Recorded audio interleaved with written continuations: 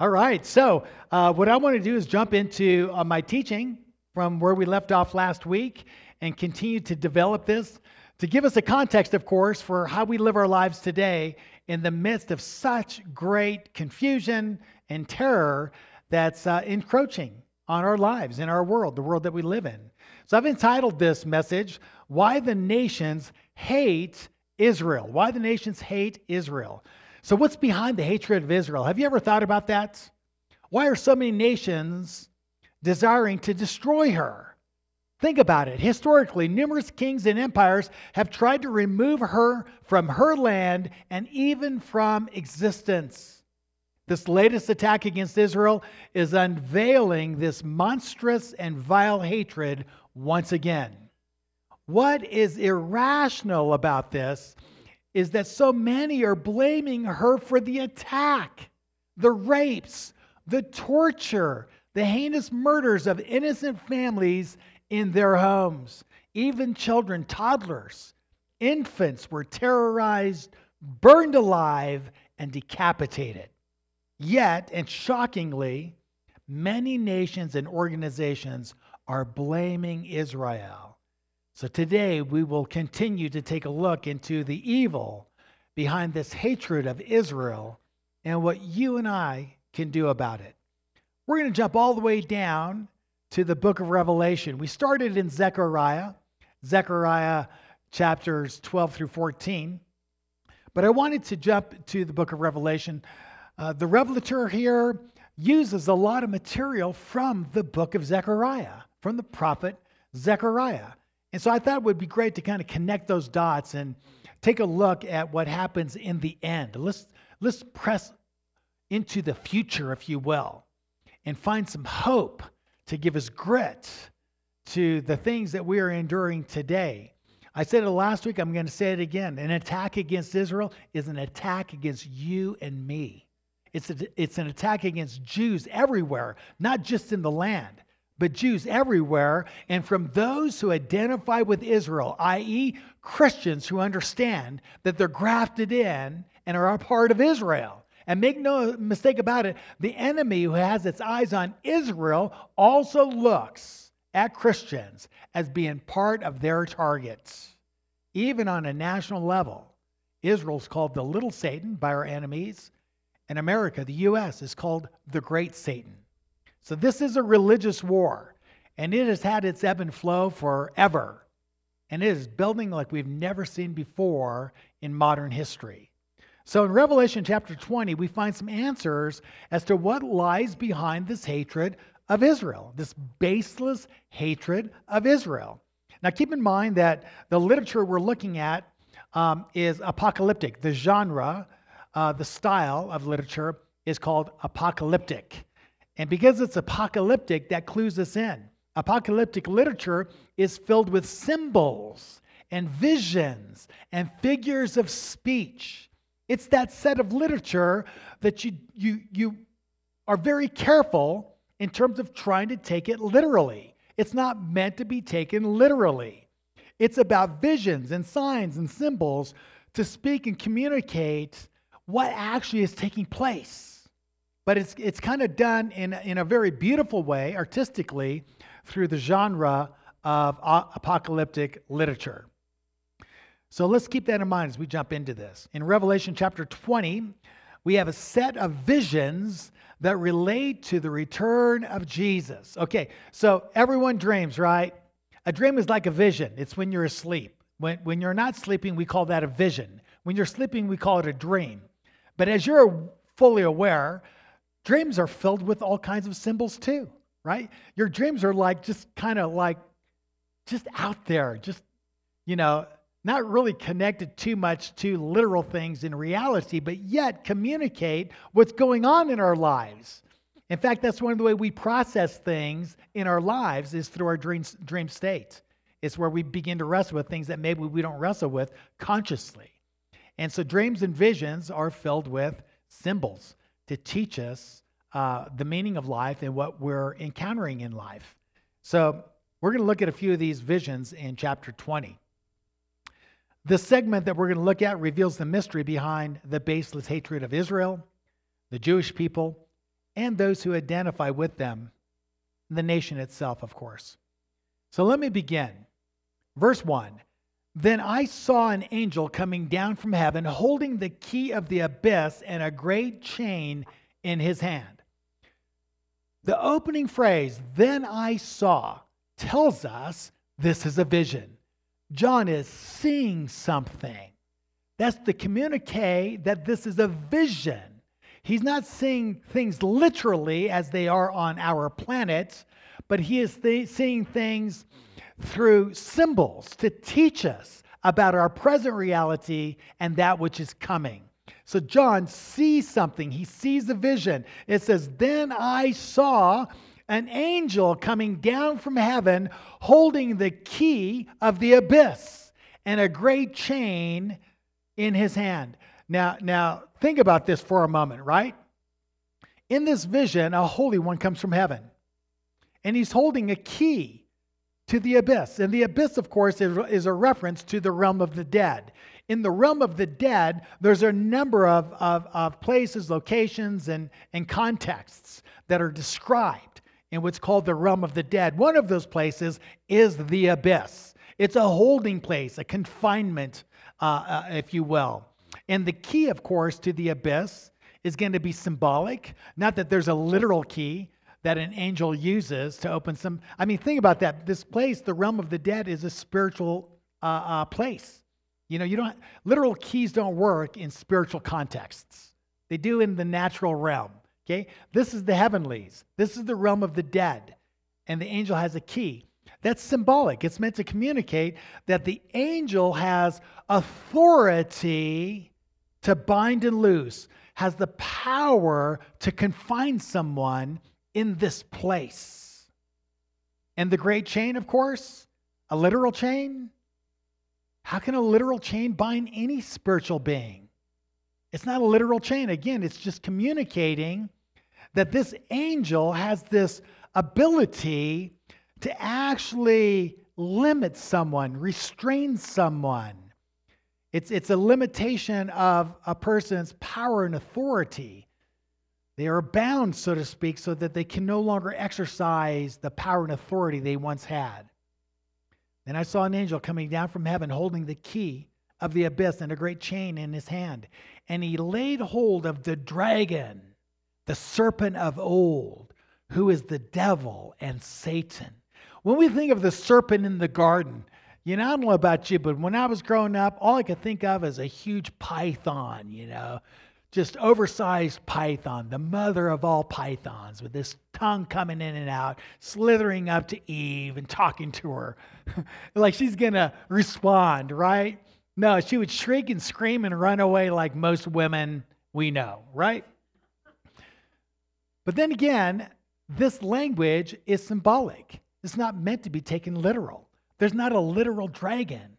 There's not a literal serpent. These are all symbols of the evil one, right? It says he laid hold of the dragon, the serpent of old, who is the devil and Satan. John decodes the meaning of the symbol for us. This is one of the places where John just comes out and says, this is what the symbol refers to. Satan himself, the consummate evil one. It says, and he bound him for 1,000 years. He bound him. Why? He had the authority and power to do that. He had a chain and a key to the abyss. He sent from heaven to capture, confine, and to put in confinement Satan.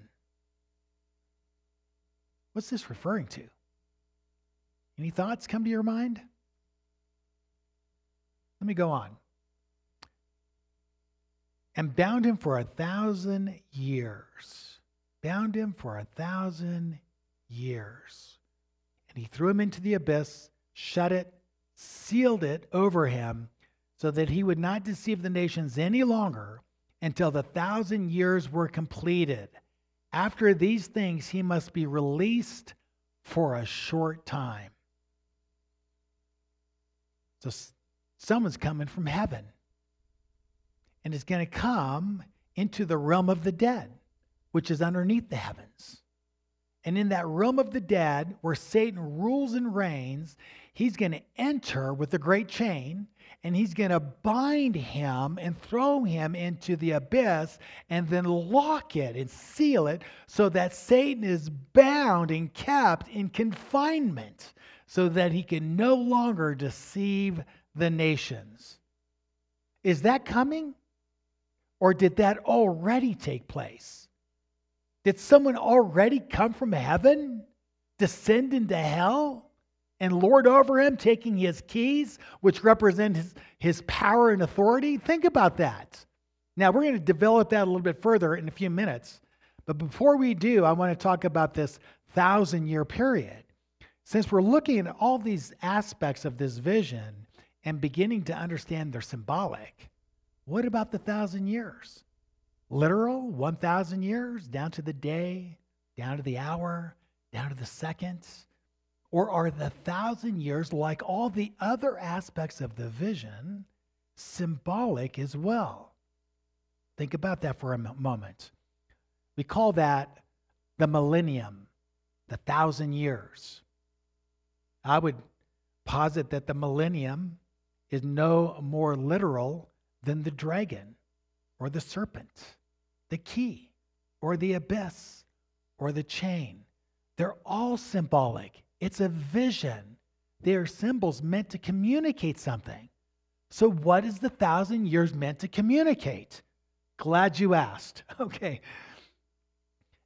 Elsewhere in the book of Revelation, numbers are given, and they are symbolic. We understand that. We know that.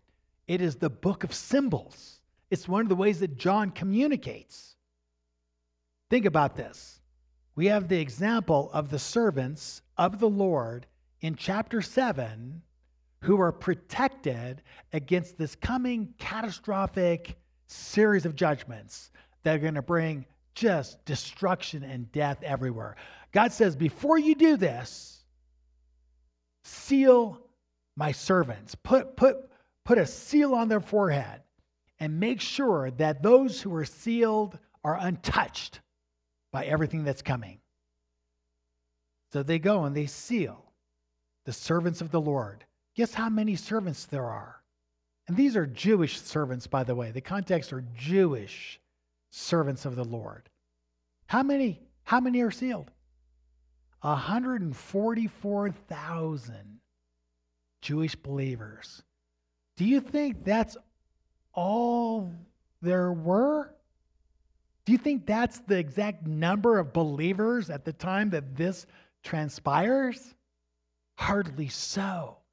The numbers were far greater than that.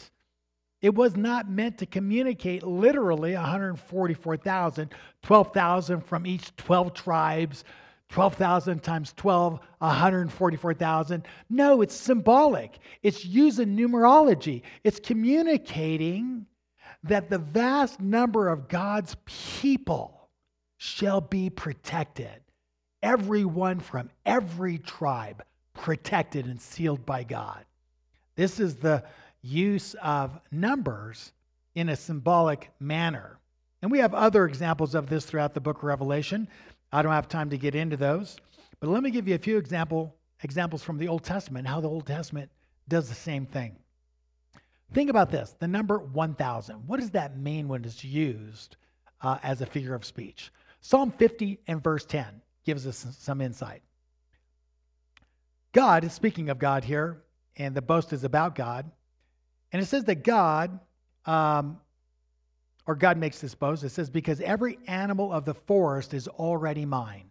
Every animal of the forest is already mine. All the sacrifices that you make and give to me, you really give me nothing.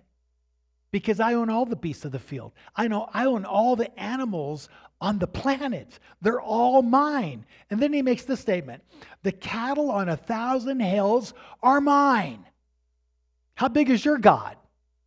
How many cattle does he own? Because my God owns the cattle on 1,000 hills.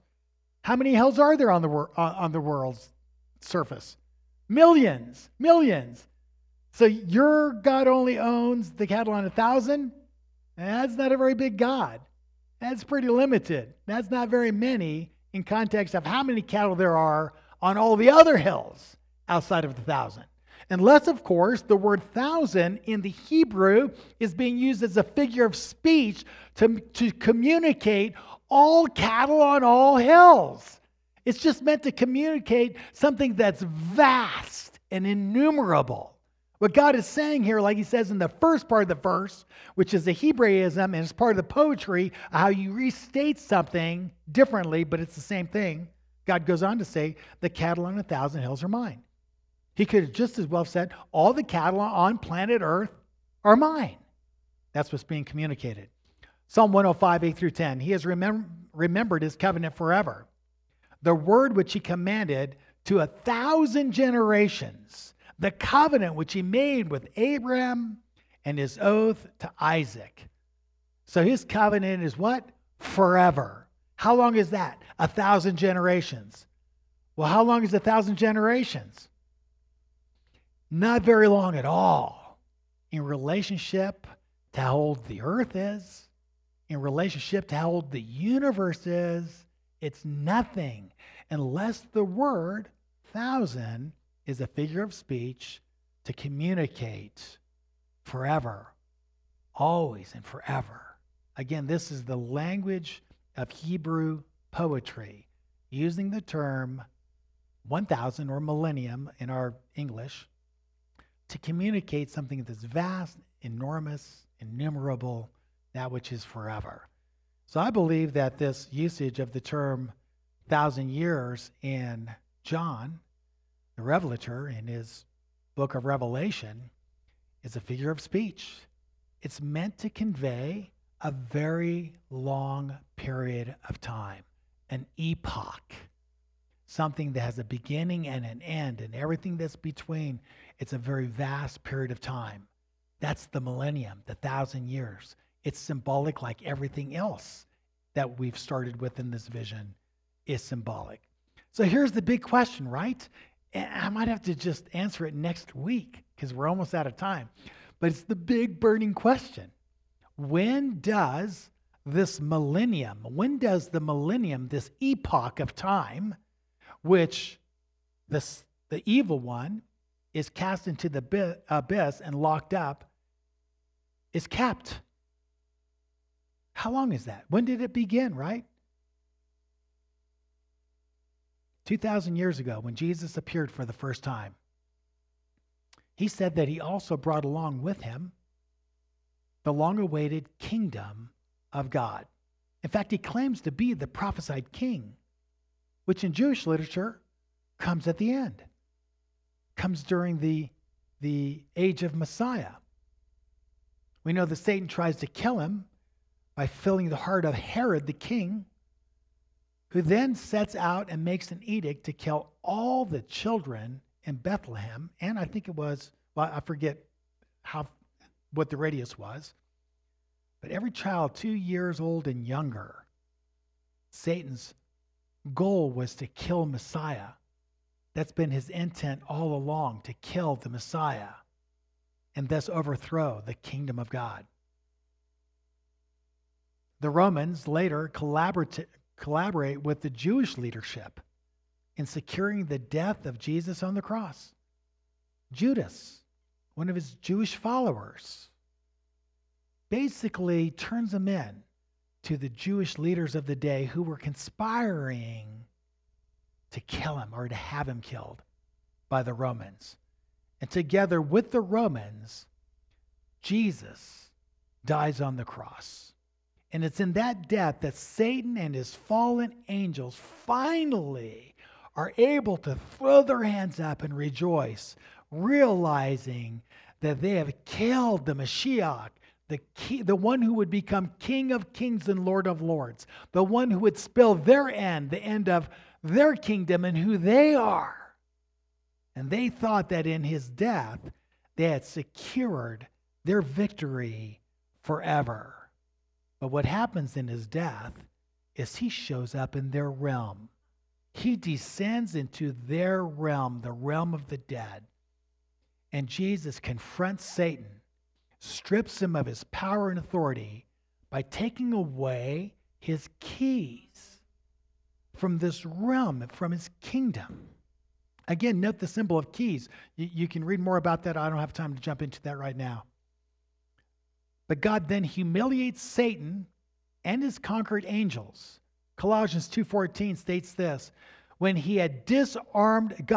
had disarmed the rulers and authorities, when God 2,000 years ago in the death of Jesus disarmed the rulers and authorities, those supernatural forces of evil operating against us, he made a public example of them, exhibiting them as captives in his triumphal procession, having triumphed over them through the cross.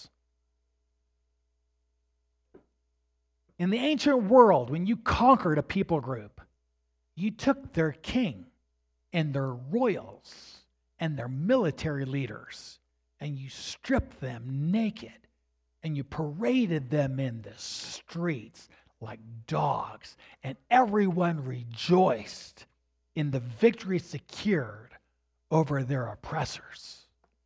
And Jesus on the cross descends, his soul descends into Hades, into the realm of death. What a surprise that was, right? They thought they finally had him. And yet he has all of his power, all of his authority, all of heaven standing behind him. And then he strips Satan of his power and authority, right? He humiliates his fallen angels.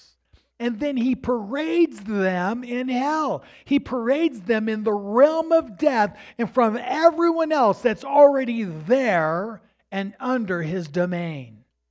Oh, it's the first DVD I'm checking out when I get there. I want to see that. I want to see what that was like, right? This is the glory of Jesus. It's the glory of Jesus. It's from this point that Satan was limited in terms of power and authority. He was confined to a particular location where he still is. He can no longer deceive the nations. He had the ability to deceive entire nations, entire cultures under his power and delusion, and to hold him in that. And then in the resurrection of Jesus, everything changed. From the first time in human history, we see nations coming to faith all around the globe. The gospel went forth, Rome fell, all these different nations starts popping up, nations of light, nations that believe in Jesus. You can see the rise of Christianity, the kingdom of God, all throughout the world. It had never been seen before. The kingdom of God, the movement of heaven on earth, had never seen this before, had never broken out, I should say, like this before. It was the first time ever. And it grew, spread around the world. And then something dramatically took place, and everything began to change. In this last century, we saw a rapid decline of Christianity everywhere. It finally came to the United States. Probably the strongest, most glorious nation in terms of Judeo-Christian influence that the world has ever seen. By the end of the 80s, all of that was gone. Christianity had declined to a certain point to where American historians said we're now living in a post-Christian America. There's no more growth. The church is actually losing members. It's on a decline. And that grew worse and worse and worse. And over the last decade, evil has exploded everywhere. I wrote on my Facebook one time, I feel like I'm living in a sci-fi movie. I feel like it's bizarro world. It's like the whole culture is mentally ill. The nation, it's like you go anywhere and talk to anyone, it's like, oh my gosh, I feel like I'm in a mental institution talking to all these crazies. You know what happened to the nation, right? Shocking. But I think there's a answer for that. Let me read this again. Then I saw an angel coming down from heaven, holding the key of the abyss and the great chain in his hand. And he laid hold of the dragon, the serpent of old, who is the devil and Satan, and bound him for 1,000 years. And he threw him into the abyss, shut it, sealed it over him, so that he would not deceive the nations any longer until the 1,000 years were completed. After these things, he must be released for a short time. It's my view, my opinion. I'm not prophesying and I'm not predicting. It is my view, though, my opinion, that the millennium started in the death and resurrection of Jesus. The kingdom of God has been growing like a mustard seed, inaugurated, moving towards its consummation. We've seen the rise of Christianity everywhere, but we know at the close of the millennium, everything goes dark. Satan's released, and all of a sudden he can deceive entire nations again. And for the first time in history, we're seeing entire nations slipping back into darkness. Am I wrong? Entire nations slipping back into darkness and evil growing at a rate that we have never seen. Not in our lifetime, not in our history. I think he's been released. And the gathering storm is upon us. How much time do we have? I don't know. This could be delayed. It could go on for a long, long time. How long is a short time in the context of an epoch, right? If an epoch's been a couple thousand years, how much is a short time? It could go on for quite some time. Now, I am out of time, and it really grieves me because I can't get to the part that gives us hope. So I have to leave you in a funk of despair and discouragement. But I'll pick this up next week. I'll give you the short and skinny. God breaks through. He champions the cause of his people. He rescues, he delivers, and the ultimate and final overthrow of Satan, his kingdom, his lords, is forever and permanent. The finish is a glorious finish. The finish is a great redemption. We have great hope in this. So, hold on till next week. In the meantime, pray for Israel. In the meantime, pray for the peace of Jerusalem. In the meantime, make sure you're praying for Jewish people all around you. And also, pray for yourselves and your families. We're in desperate times. Darkness is all around. Temptation's at an all-time high. The stakes are very, very high. But in Messiah, we shall overcome. In Messiah, we shall be preserved. We'll make it through the fire. He is with us, right? So I want to encourage you, love those around you, be healers, share the good news of who Jesus is, and that in him is redemption. In him is the forgiveness of sin. In him is the reconciliation of who we are to our God and our King. Share your faith, love on people, be a healer, and give hope to all those around you. Because in the end, everything's going to be okay. Amen? Stand with me. Shabbat shalom.